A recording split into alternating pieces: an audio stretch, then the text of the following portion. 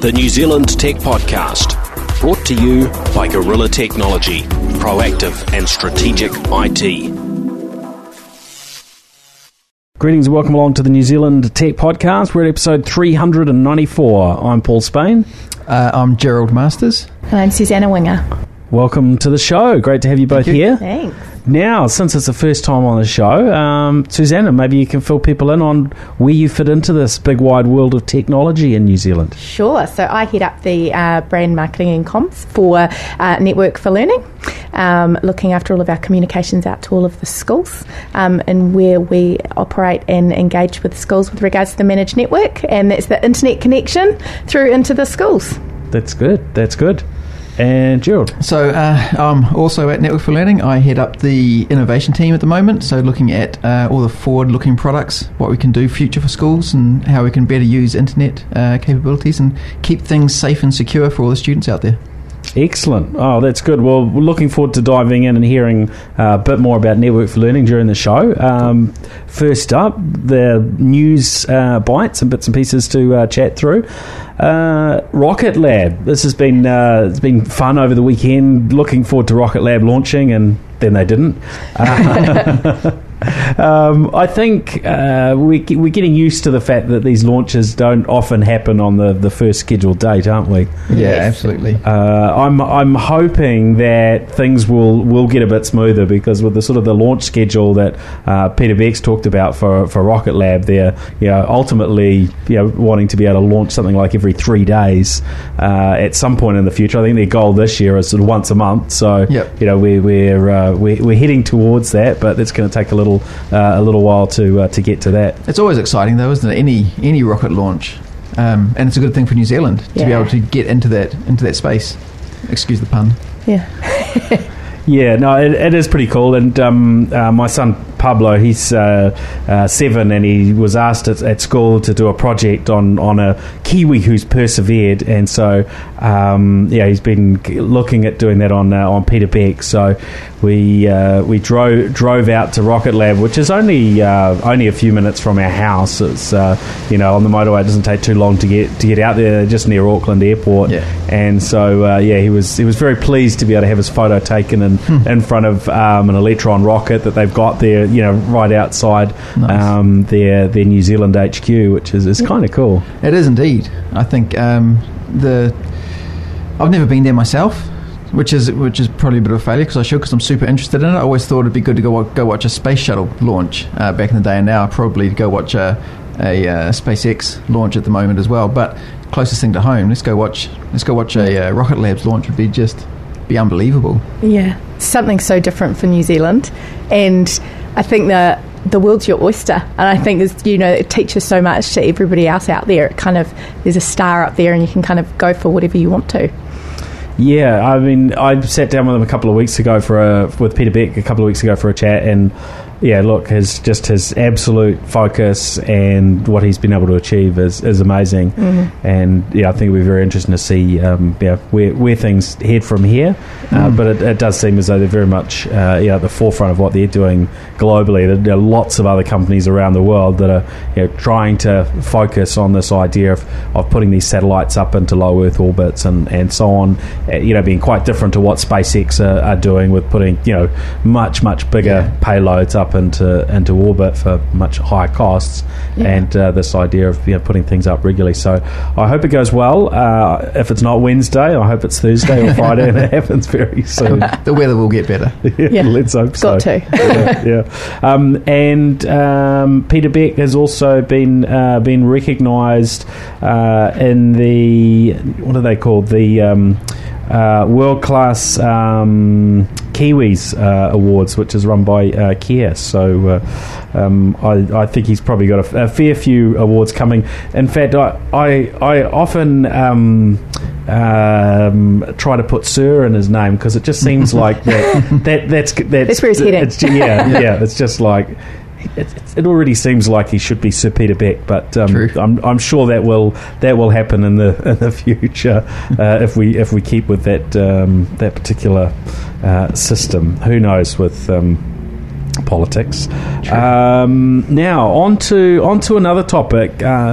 Intel. Now, this probably caught most people by surprise who follow Intel, is that their CEO has just sort of stepped down rather abruptly, and I guess as a company, the last few years have been a lot tougher for them than probably the previous 20 years or so, where they had such a dominant position. I've got to admit, I did make a mistake quite some years ago when it looked like AMD were really going to be able to dethrone Intel, and so I went out and I bought some AMD shares, and it was just shortly before Intel got themselves sort of back into gear, and so all my AMD shares tanked. Oh no! But did you keep them?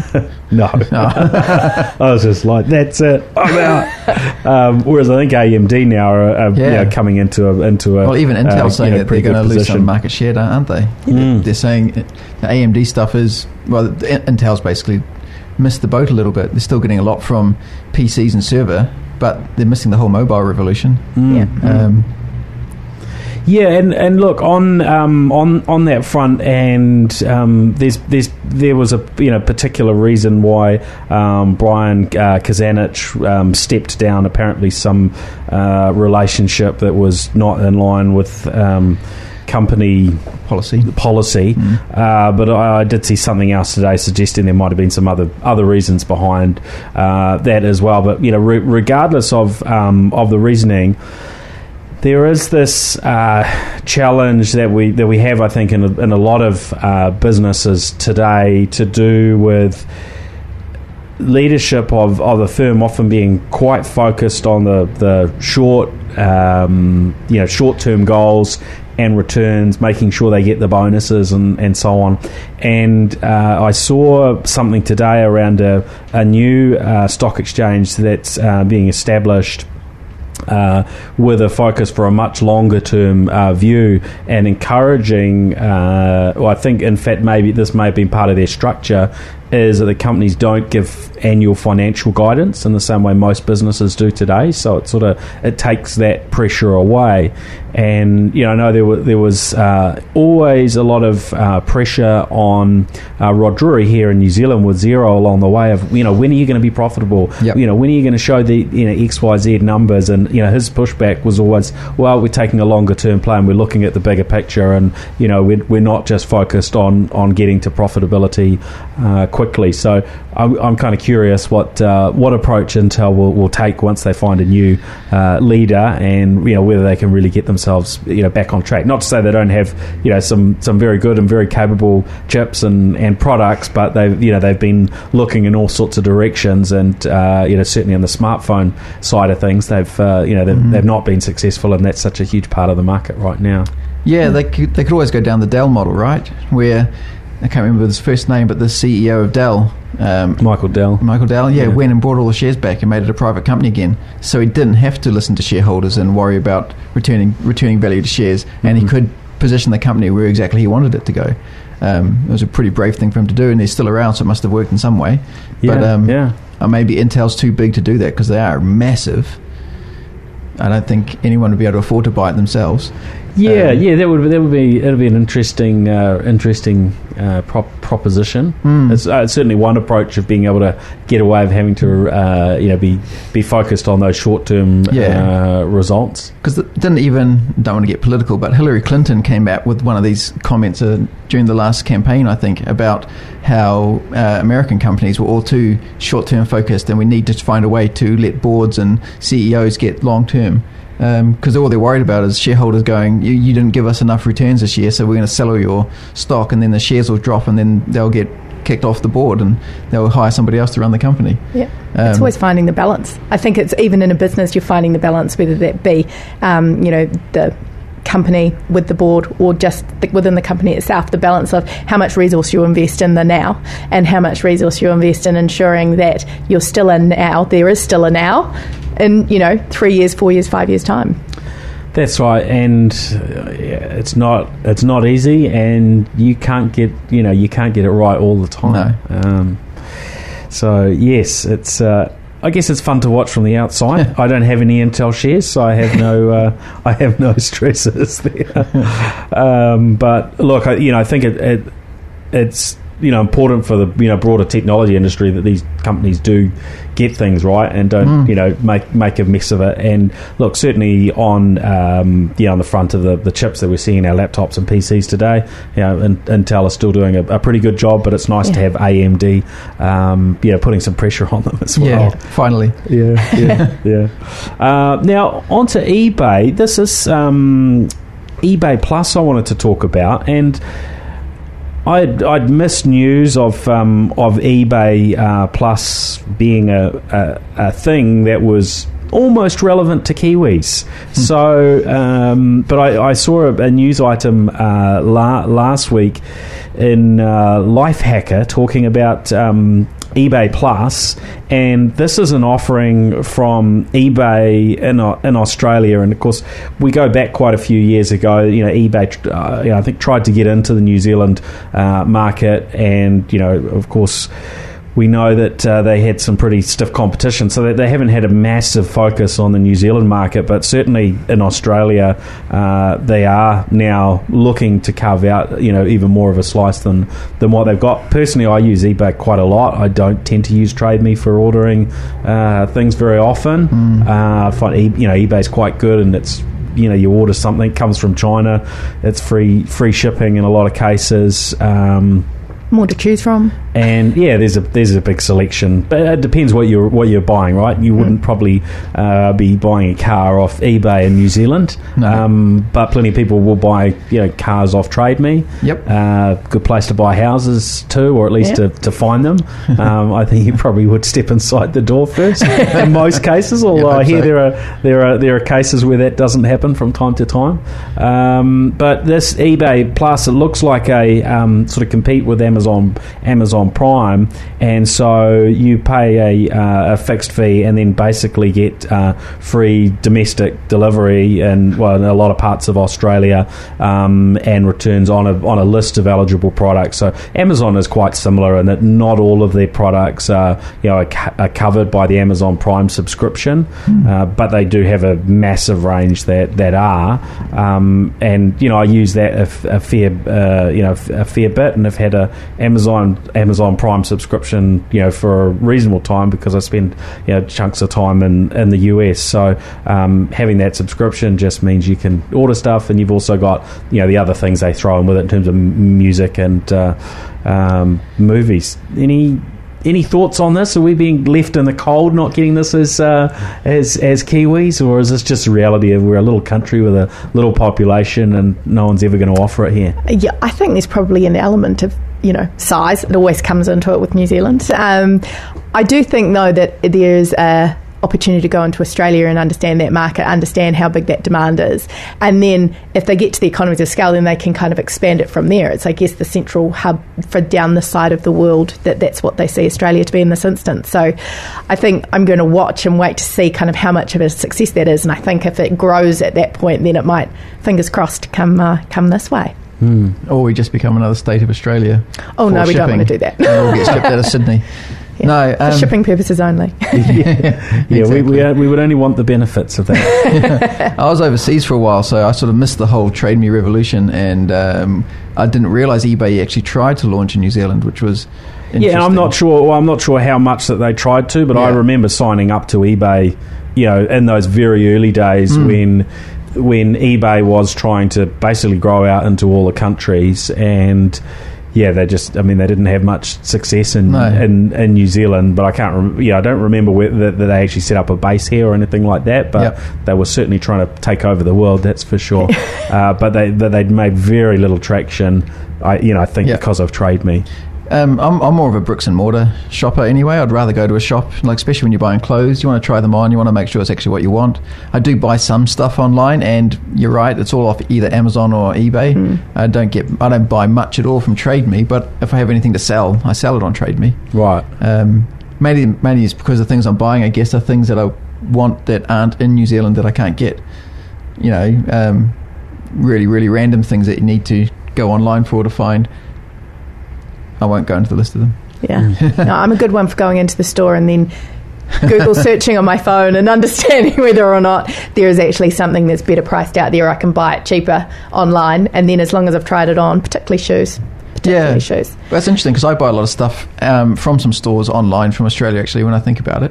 And some of it's like running gear, exercise gear. And, they do free deliveries to New Zealand. Yeah, a lot of them do. So you're buying it for cheaper than you can get from a shop in New Zealand, and then getting free delivery to your door with easy returns. So, who's the retailer that does that? They're Iconic. Okay. Yeah. That's huge. I think, and those sorts of opportunities, that's what changes people's buying habits, right? And, I think we've had some of our retailers in New Zealand selling into Australia as well, especially while there wasn't any GST being charged on it. And so the New Zealand retailers were getting that unfair sort of advantage and being able to, slip products in under the radar. And, of course, in Australia, I think it was either 1,000 or 1,500 was the level, whereas here at $400 be much lower, but actually an opportunity to sell a fair bit of product into Australia. But it's interesting because the last stuff I bought from the Iconic, I was buying a couple of running jackets. And it said at the end, this is, over $200. You'll probably get charged duty when it arrives in New Zealand. So I was like, well, I'll buy them one at a time then. So I bought them individually instead. So they came, as you said, under the radar. Yeah, and look, I think it does at the moment create some confusion for people. You've got Dick Smith, who's a brand that Kiwis were familiar with. That brand got absorbed into Kogan in Australia, which is sort of trying to be a bit of an Amazon type e-tailer. And when you go and order product from them, if you're not careful in the fine print, I know a lot of people have been tripped up. They've missed the bit that says, you might get charged import fees. And certainly in my experience, if you get something that goes over that threshold, it's not just the GST you pay. You've got this maybe $100 or so just to go through that whole process. So it gets pretty expensive with a courier. So if you order something for $500, then it might end up costing you $650 or something a lot more than just the GST components. I bought a couple of books recently from Amazon actually, and used the New Zealand Post service that you can. I bought them out of America. U-Shop, So I sent them to an address in America, and I did it mainly A, because I wanted them, and B, I did it that way to try and figure out if it was a cheaper way of actually delivering it home, or whether it's just cheaper just to get Amazon to post it directly to you. And to be honest, I haven't actually gone back and looked at the difference. I've got a post-it note sitting on my desk somewhere with what the original quote was from interesting, from Amazon for the delivery to the home, and I need to actually go back through all the charges I had to see which one was better. I think usually... It was only about 6 months ago. Usually, if Amazon will ship to New Zealand, then their shipping usually quite reasonable, but they have lots of things that you can't ship to New Zealand, so you're forced to go through those channels if you want that item, which, of course, is probably, causing some slight disruption on a New Zealand distribution channel or something, but all of these things do to a degree. It's just that convenience, being able to go onto these platforms, find what you want, hit order, and know it's going to be on its way. I was sort of hoping as well, because I did buy 2 different books or 2 different items at one time, and I was sort of, because when you buy them at different times, obviously it'd be 2 different parcels coming in. And I was thinking if I can get them to the U-Shop thing and then get them sent back as a single parcel, that would then be cheaper. And I can't remember if it was or not. Still, like I said, I have to figure that one out still. It's like the exchange rate challenge. It offers, you're buying something online, it offers you a New Zealand dollars or the original currency. And usually it's better to pay the exchange rate through your bank, but that will change at some point, and we might not. I mean, it's splitting hairs usually at such small amounts. On that front, a friend of mine ordered, it was either a barbecue or a lawnmower from Amazon when they were shipping loads of stuff to New Zealand, and the shipping on it, I don't know whether they mucked it up or whatever, but it was really cheap. So, and then I think they stuffed something up and it took too long to come, and he ended up getting the whole thing refunded. So, and then it arrived. Bonus. Those are the unfortunate stories when it hasn't arrived. So you ring them up and say it hasn't arrived yet, and they say sorry and send you out a new one, and then the original arrives the next day. Oh well. And I guess that's why Amazon hasn't been known to make huge profits, because they're they're so committed to building up their customer base and having incredibly happy customers. Yep. They can be somewhat generous at times. Now, other news: Apple were fined last week $9 million for misleading Australian customers. Now, this is interesting because there's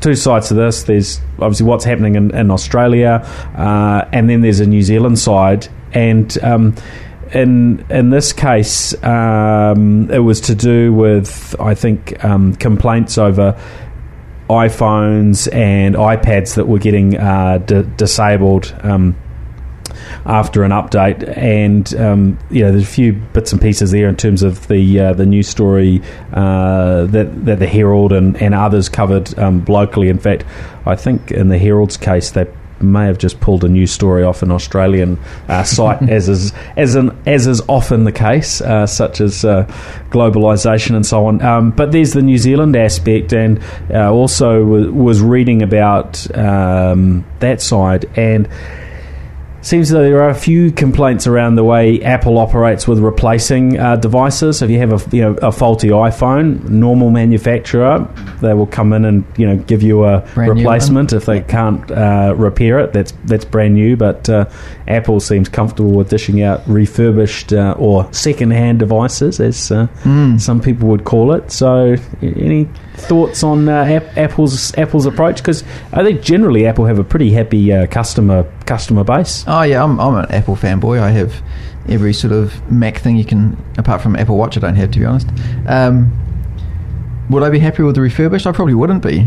You'd expect if something was faulty, you'd want it replaced with something that was brand new and unfaulty, rather than something that's somebody else has sent back, which could have been faulty in a similar or different way. Yeah, I'm not a big fan of, this isn't working, give me something second-hand. Yeah, and I think also, I know that I bought my Apple, I'm also on Apple, I originally bought my Apple iPhone over in Australia and bought it at an Apple store. So their expectation is that you go back into that store if something goes wrong. There's not a huge, it's not like they're like a corner dairy and there's a whole heap of them. There's actually not many of them, and having to actually go back in.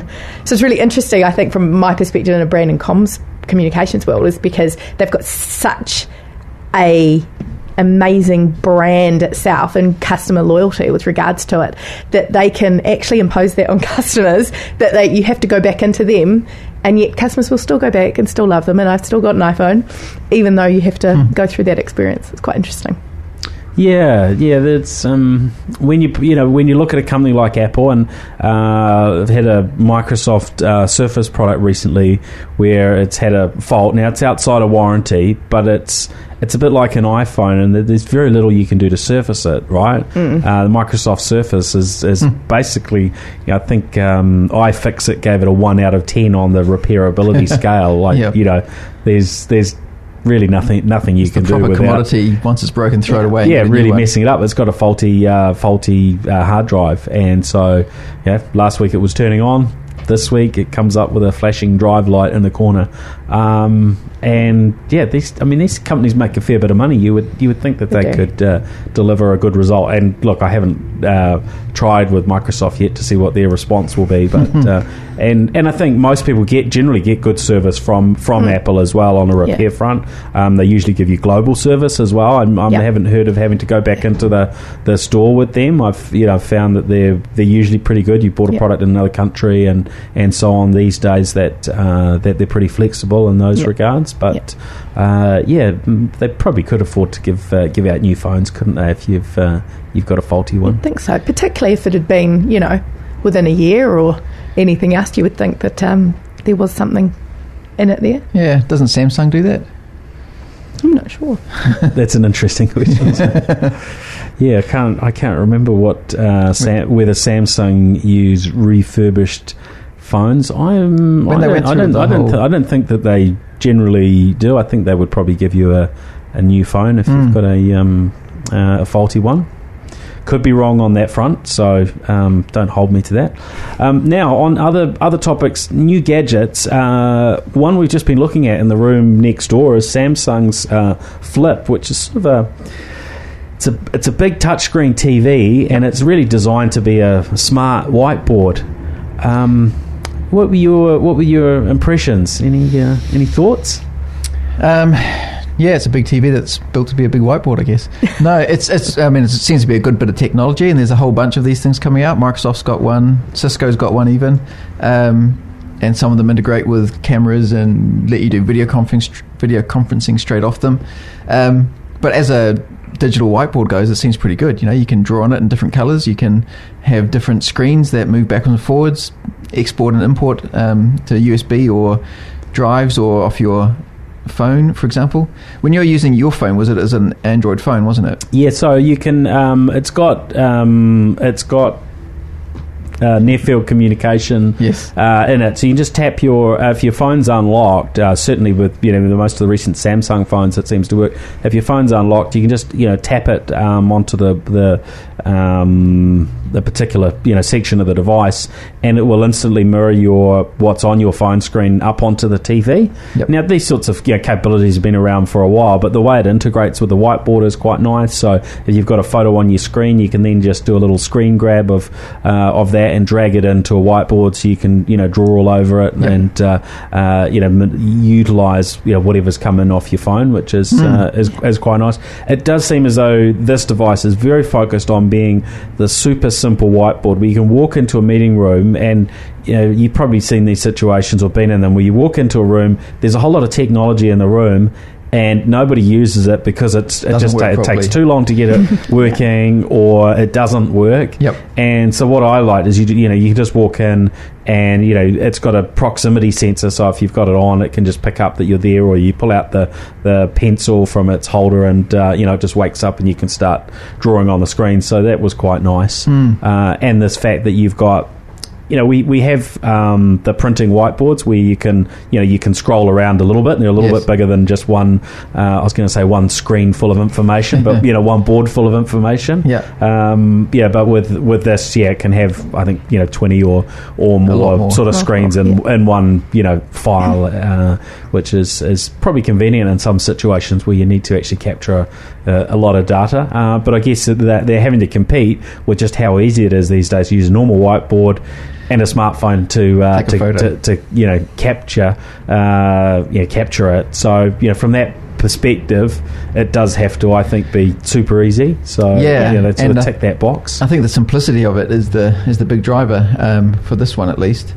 Do you know if that's the only size screen that they come out with, or they do bigger I think options? they've initially launched this 55, and they may launch other ones, but they haven't announced any other ones yet. So I would say if they get the sort of traction in the market that they're hoping for, and it'll be it's a sort of high end product. It's not the sort of thing that you're probably going to see in a lot of schools or even small businesses that just have a meeting room that gets used occasionally, but in corporate environments or heavy use rooms, I imagine that could be useful. And if they get that pickup, then they'll probably look at other sized screens. I think one of the benefits would be that you can save the screens. What you get in corporations is that you have a whiteboard in a room and you just have a meeting in there, you draw on it, and then somebody else comes in for the next meeting and wipes it all off, and then you've lost it, and you may have taken a photo of it, but that's just a photo representation of what was there. You can't add to that very easily. So being able to save the boards that you have even securely, then you can go back into them and keep editing as you go forward.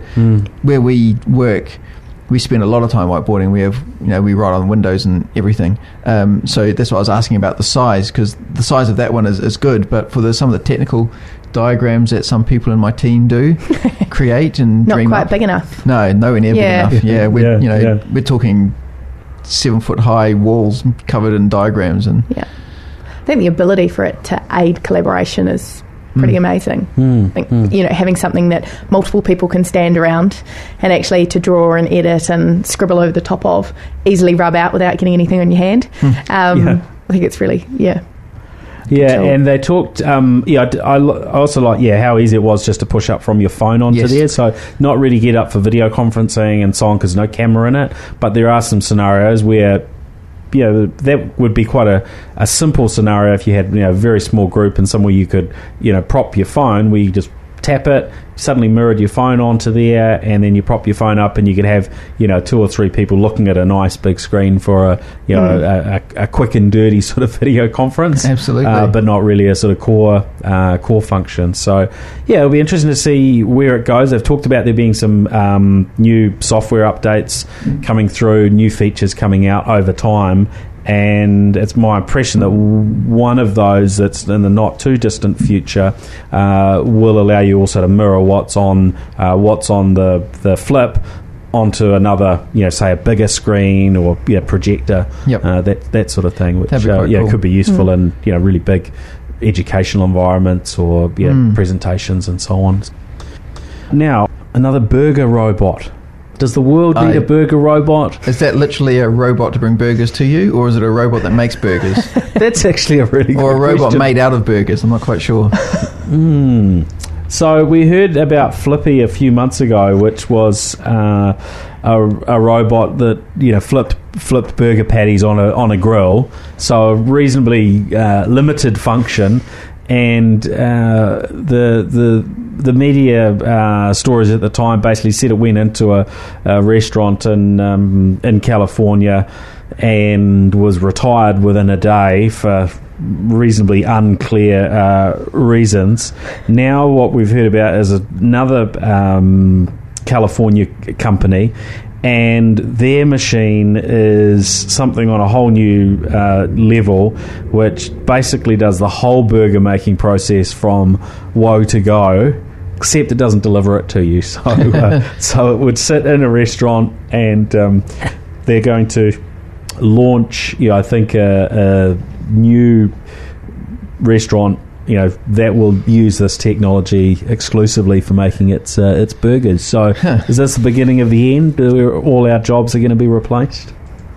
I'm sort of on the fence whether it's a good thing or not, to be honest. When I was at high school, I worked at McDonald's, so I spent 2 years flipping burgers myself. And do we want our burgers made by a robot or a greasy-haired 16-year-old?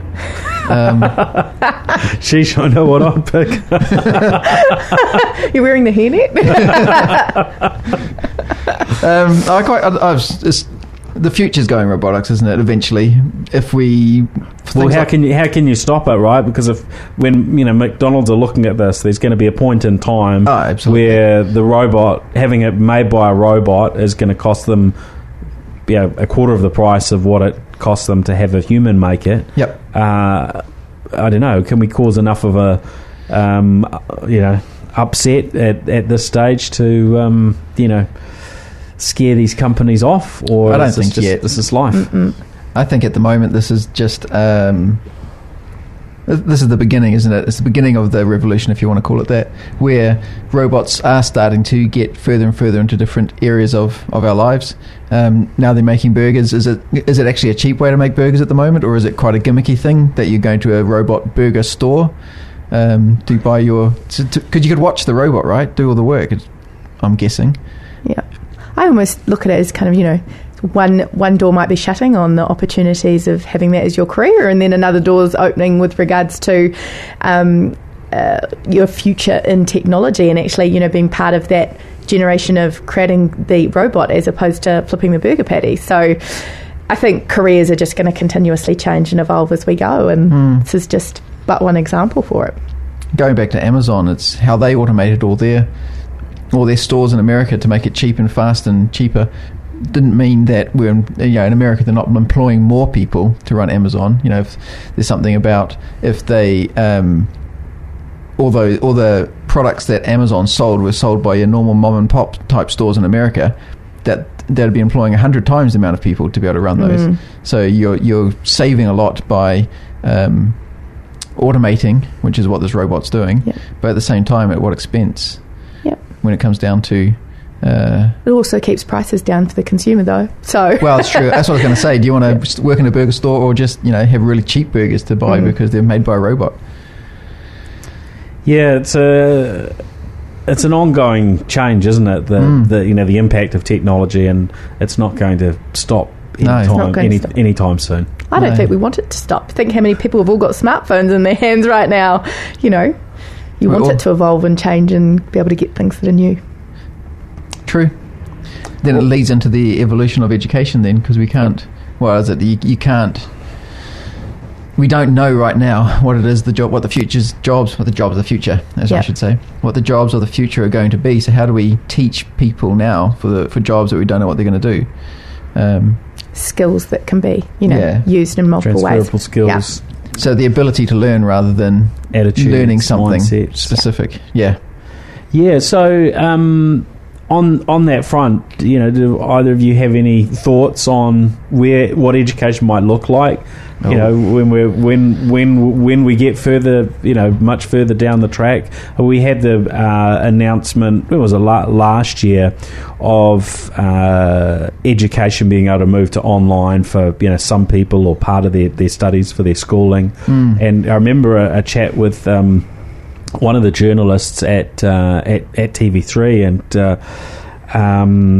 she was saying to me, "Oh, Paul, this is terrible. How bad this is." And I said, "Oh, when I was a youngster, I spent some time travelling with my family, and we used the correspondence school, which was I guess the closest equivalent of the day. And I ran through how we really enjoyed it. We could get through our schoolwork in a much shorter time because you just had to focus on what was relevant to you." And that these days, I actually do a lot of learning, and I do it online, and that's how I get educated continually. So it is kind of hard to figure out quite where things will head, but you imagine that technology's got to have an increasing role over time. Absolutely will. There is a drive at the moment coming out of NZQA, the New Zealand Qualifications Authority, to online examinations, which is something they've been trialling over the last few years. They haven't got to the final point yet. And that's, if we're going to online examinations, does that mean we still need to have examination centres? In the old days, you'd have 300 kids turn up to do, in my day, School C, or in the modern day, NCA Level 1 English exam, where you sit in a hall and you get given a piece of paper, and everyone's quiet and rustling papers and opening see-through pencil cases and things like that, all the different rules that you had, through to now it's all, if you're doing it all on your laptop online, do you need those 300 children to be in that hall set up for it? Could you do it anywhere? And then leading on to anytime, anywhere sort of examinations, with its own. There's massive problems with that, of course. How can you ensure that the person behind the keyboard is the person is the person who's logged in to sit the exam? And there's multiple ways you could try and solve that, but there's a massive privacy concern that goes around with that as well. So there's lots of ground to cover on that one. I think the biggest challenge is, as schools use digital technologies for their day-to-day learning every day, the contrast to suddenly sit down in an examination and suddenly write madly for 3 hours, 2 hours, or however long the exam is, it's just so different to actually how they've been learning throughout the year. And that's ultimately one of the biggest drivers, is to make sure that actually the way in which the children are learning and engaging the whole way through is then equally reflected in the way in which they are deemed to pass or fail when it comes to learning. Yeah, we were at a school a couple of weeks ago, and we were going through a design process with some of the teachers that were there, and we asked them to fill out a form that we gave them, and they literally had to ask us for pens, because they were like, we don't have any pens. We do everything on our laptops. They're a fully immersed technical school, and they've got a great model, but none of the teachers that had come into the room had brought a pen with them, an analog stylus, as they called it. An analog stylus. Yeah. That's fair enough. Yeah, absolutely. Yeah. So maybe we can talk a little bit about what Network for Learning is focused on now. That's obviously one of your engagements. You must do all sorts of bits and pieces with the schools, but what's sort of the bigger picture view of why Network for Learning exists? Because I've had a few interactions over the years. I think you've been around about five years or so. About that. But yeah, maybe you can fill in myself and our listeners on what your mandate is, what your role is, and how that's all going. Yeah. So we set up 2012. set up ultimately with a sole purpose really of delivering or leveraging the ultra-fast broadband that was being rolled out and getting that into all the schools throughout the country, and then having a management of that to ensure this equal, fast, reliable, safe internet that's going into all the schools throughout the country. And I think as we've got to that point and we've rolled that out to all of the schools, it's now looking at, we removed, I guess, the biggest challenge around that equity of access. And now we've kind of pushed the problem further down right into the school. And so really I think our mission and vision is all about how we can take that connection and that ability right down to the learner. So it's not just to the school and to the school gate, which is ultimately where we've focused to date and still focus now. It's about ensuring that learner can learn anytime, wherever they are, and what are the challenges that are that we have to overcome to get there. And we are but one part of this pie. I think that's probably the biggest thing. The schools themselves as the customer, how do we get them involved? Because what we ultimately need to deliver is something that's going to work for them. But equally, we've got government. We are a government-owned company, so we need to work really closely with them. And then those in the technology, the sector, you do a huge amount of work, and with Chorus, Spark, Yep. all of our key partners to make sure that this works, because we've all got to work together to do it. So right, yeah. Last week we were having a little chat around your recent announcement of trying or doing some trials with distributing internet broader than just to the schools, getting that into homes of students. So what does that look like? What does that trial look like at the moment? There's a number of them that are underway, and we are not late to the game, but we're not the early adopters. There's people that have done this before us. Some of it is leveraging the ultra-fast broadband connection that the school has, and then using Wi-Fi technology to spread it across the local community, which works mostly well. It's not a perfect solution, but it's a good, cost-effective solution. So how do you do that? Do you have to have some sort of mesh, Wi-Fi absolutely. network, so that basically one connection can forward onto another and so on? Absolutely. So at a very basic level, it's a lot of access points on top of power poles spread across the community, ensuring that we're getting megabit connections into the houses nearby. And I saw Chorus listed as a partner, yes, which I thought was interesting, because of course this would be competing to a degree with them wanting to sell a physical connection into every home, no doubt. Yes. So the announcement that was made last week, wasn't it, around the Taka Trust and Narata Street School down in Nainai, is with Chorus as the major partner, and it's the second trial we've got with them. We've got another one operating down in Christchurch, and we're looking at two different models for how to get the internet into the schools, into the homes, I should say. I'm not sure how far we can go down that route of discussing what's going on. There's a whole lot of NDAs and stuff. Right. Well, we don't want to get you into too much trouble. No. Only a little bit of trouble is fine. It's ultimately around testing different technologies, because at the end of the day, what we're all about, and what ultimately the government is all about, is about removing the barriers. So regardless of socioeconomic, regardless of where you live throughout the country, it's about ensuring this that every learner has the opportunity to succeed. And so that's where this sits. That's what's so important, is how does this, what technology is available to help to solve that. And equally, we need to solve numerous other things when it comes to that. But this is but one opportunity, and it's working with local government as much as it is with government itself, central government. So we need to work together to look at how we can go about solving that. I think the major concern from our point of view is that we've got the remit to make sure that students' access to the internet is safe and secure, and it's one of our monikers that we use. Safe as in we filter the solution, we filter their traffic so they can't get inappropriate material, they can't get to non-educational, if you want, material, but at the same time secure that malware attacks and other internet nasties can't get back into where they are. So our remit in this, and all these trials that are going on, because we're just, as Susanna was saying, we're just one of the pieces in the puzzle, is to handle that part of it. So we've got Chorus that's looking after the connectivity bit, how to connect the students back into a network, We're looking after the identity bit to make sure that the learners can be identified, so we know who they are, because obviously we don't want this network that we're pushing into the community to be used to do your average internet browsing, because that's what we have ISPs for. Right.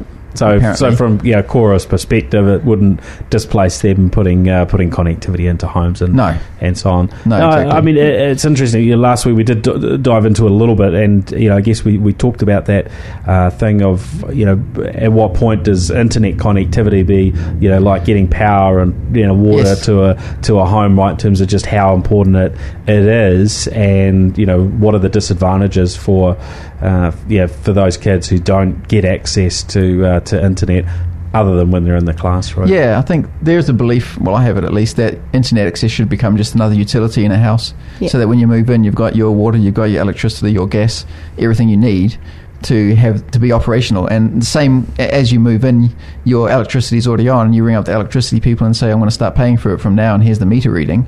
You could do the same thing with internet. The internet could always be on inside a house in some way, albeit probably a very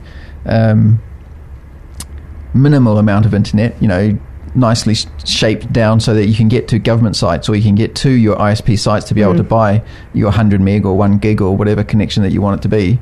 But it should just be a utility. It's ingrained in every part of what we do these days. I don't see it as there's no need for it to be a special case thing anymore. Yeah, well, certainly where we've got ultra fast broadband, and it's very, very easy to deliver it. That's for sure, compared to how complicated things used to be. It's certainly getting a lot easier. Yes. Yeah.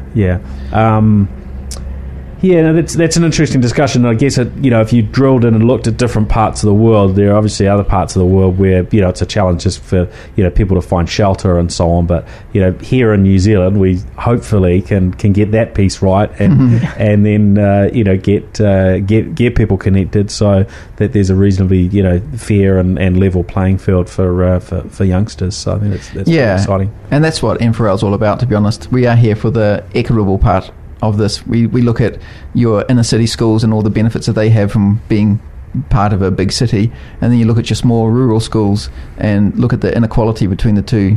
From our point of view, every learner should have the same opportunity as every other learner, so why not use this to build that equity up? And that's where the managed network came from. Inner city schools had fast, cheap, competitive internet access, and the rural schools either had none or very slow, expensive. We're hopefully raising the bar across all schools in New Zealand so that we can assist learning capabilities to thrive. The next step of that is to take it out of the school and make it focused on the learner rather than the bricks and mortar of the school. So get it closer to the classroom, and then to where the learners are, and then even outside of the school campus itself. Yep.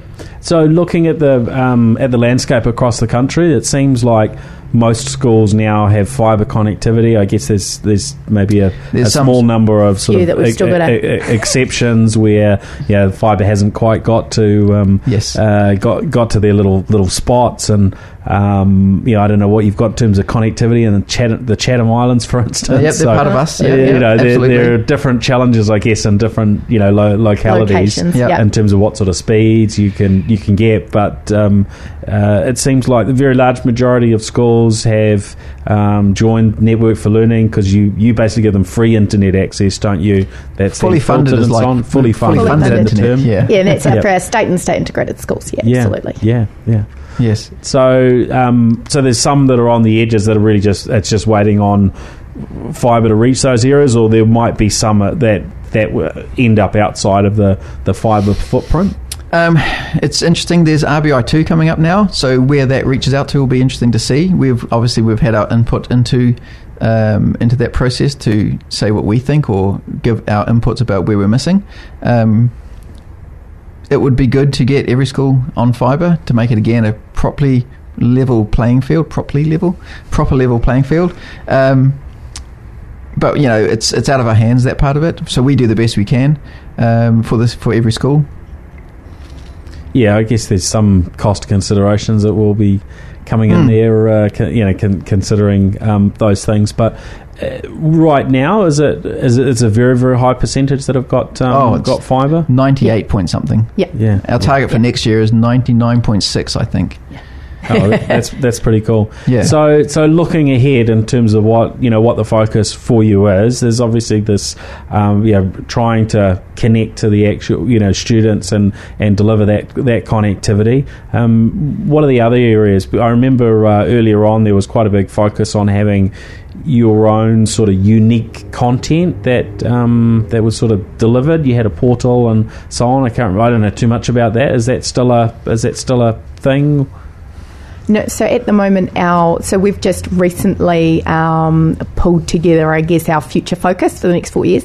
Now, ultimately, that we have got the new government, so we've been taking a bit of direction from them, and ultimately, where we are looking to direct our focus of attention and I guess our resources top down, because we don't have a lot of them. A smallish company to be able to do that. So our focus right now is on making the managed network connection smarter and safer. Technology's evolved, so that is absolutely where our focus of attention is at the moment. And then, as what we've touched on, it's how do we actually now take that connection right down to the learner. So from our company focus and objective, that's ultimately where we're gunning for and what our mission is really. We have got an initiative at the moment to look at upgrading every school to 1 gig. So at the moment, the allocation model for their internet is based on the size of the school, which is a good starting point. If you've got 100 students, you don't need more than 100 meg connection, for example. I can't remember exactly what the allocation policy was because it was old and we've thrown it away.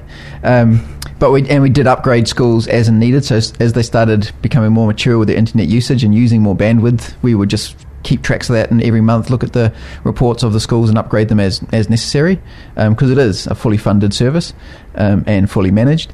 But we've recently been talking to our LFCs, the local fibre contractors, or what's the C stand for? Companies, thank you. Crumbs. And going through just a 1 gig allocation model to every school. Right. Oh, so that's good. It is.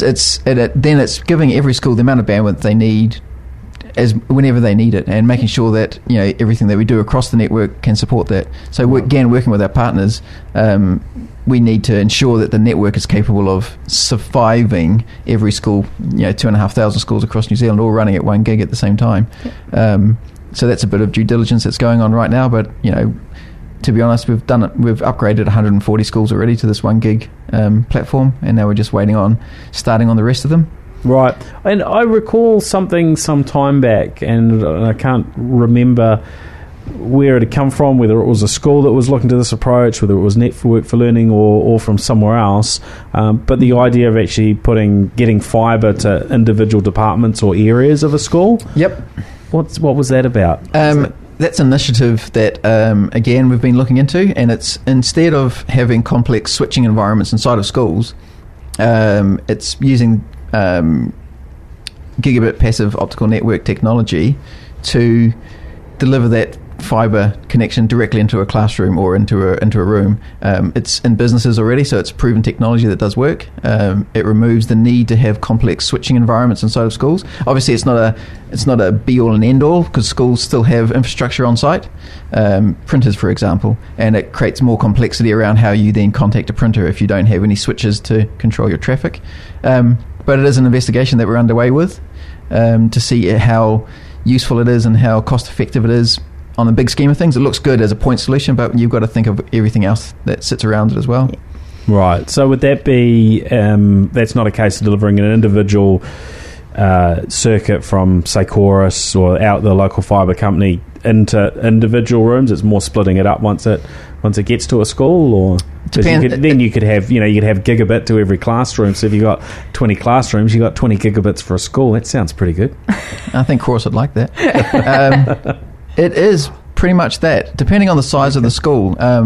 There's different ways of getting the fibre in. We could have a 10 gig fibre to the school and then have that fibre split through a splitter to do 1 gig to each classroom. We could do that. Yeah. That's part of what we're going through at the moment. It's a bit of work we're doing in conjunction with the Ministry of Education to see what the future looks like, especially with new school builds coming up. Would it make it easier and just less complex. You know, in the end, schools are very good at teaching, and the majority of schools, they don't need to have to worry about the technology part of keeping their school operating, just like they don't need to worry about how the electricity gets in or the water gets into the school. How about we make it that easy for them so that they can concentrate on teaching our children, and we can concentrate on giving them the means. Sounds pretty good. And look, I think it's fair to say that requirements for internet are going to keep going up, and in every environment, and schools at least as much as other typical locations, I would imagine. Will need more and more bandwidth. March this year, I think we shipped twice the amount of data that we shipped in March last year, and I can't remember, but it's in the multi-petabytes of data across schools, and so it's literally double what it was the year before. Yeah.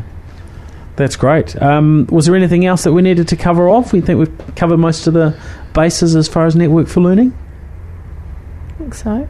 There's always a lot going on.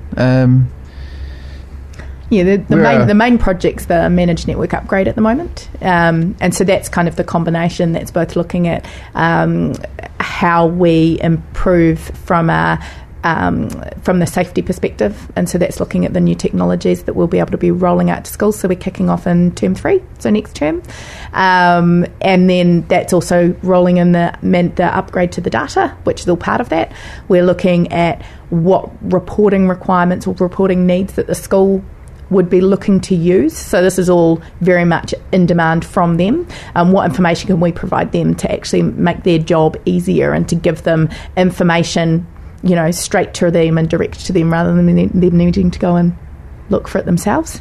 It's ultimately we just kind of want to play our role in making that job a little bit easier for them where we can. Give them some time back to carry on teaching. Yeah, and I imagine it's challenging dealing with young people. I'm just recollecting my school days, and kids with technology. If there was a way to hack and break through firewalls and different bits and pieces, then kids would usually figure out a way. So I imagine there's constant challenges in terms of trying to deliver exactly what you want and not give people access to what you might not think is helpful to their education. We've got the good old new age way of effectively ringing the fire alarm, which happens in our digital world. I don't even know what that stands for, that acronym. Distributed denial of service.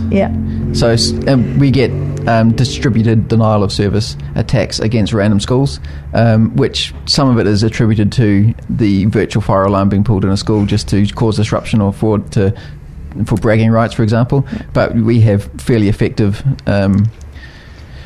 mitigation technologies in place to make sure that it doesn't affect many schools. A couple get through every now and again, and we see some fairly large ones come through, which is hard to mitigate against, but the majority, we just clean them off and world carries on. It's our job as if nothing happened.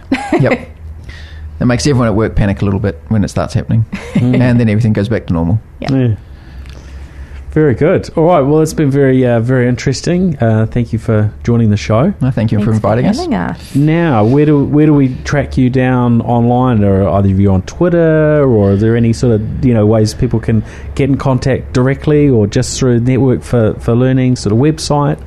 Yeah, so we've got Network for Learning, Twitter and Facebook, N4L and Internet, and then otherwise, to be honest, I just stick to LinkedIn and Facebook. Susanna Winger.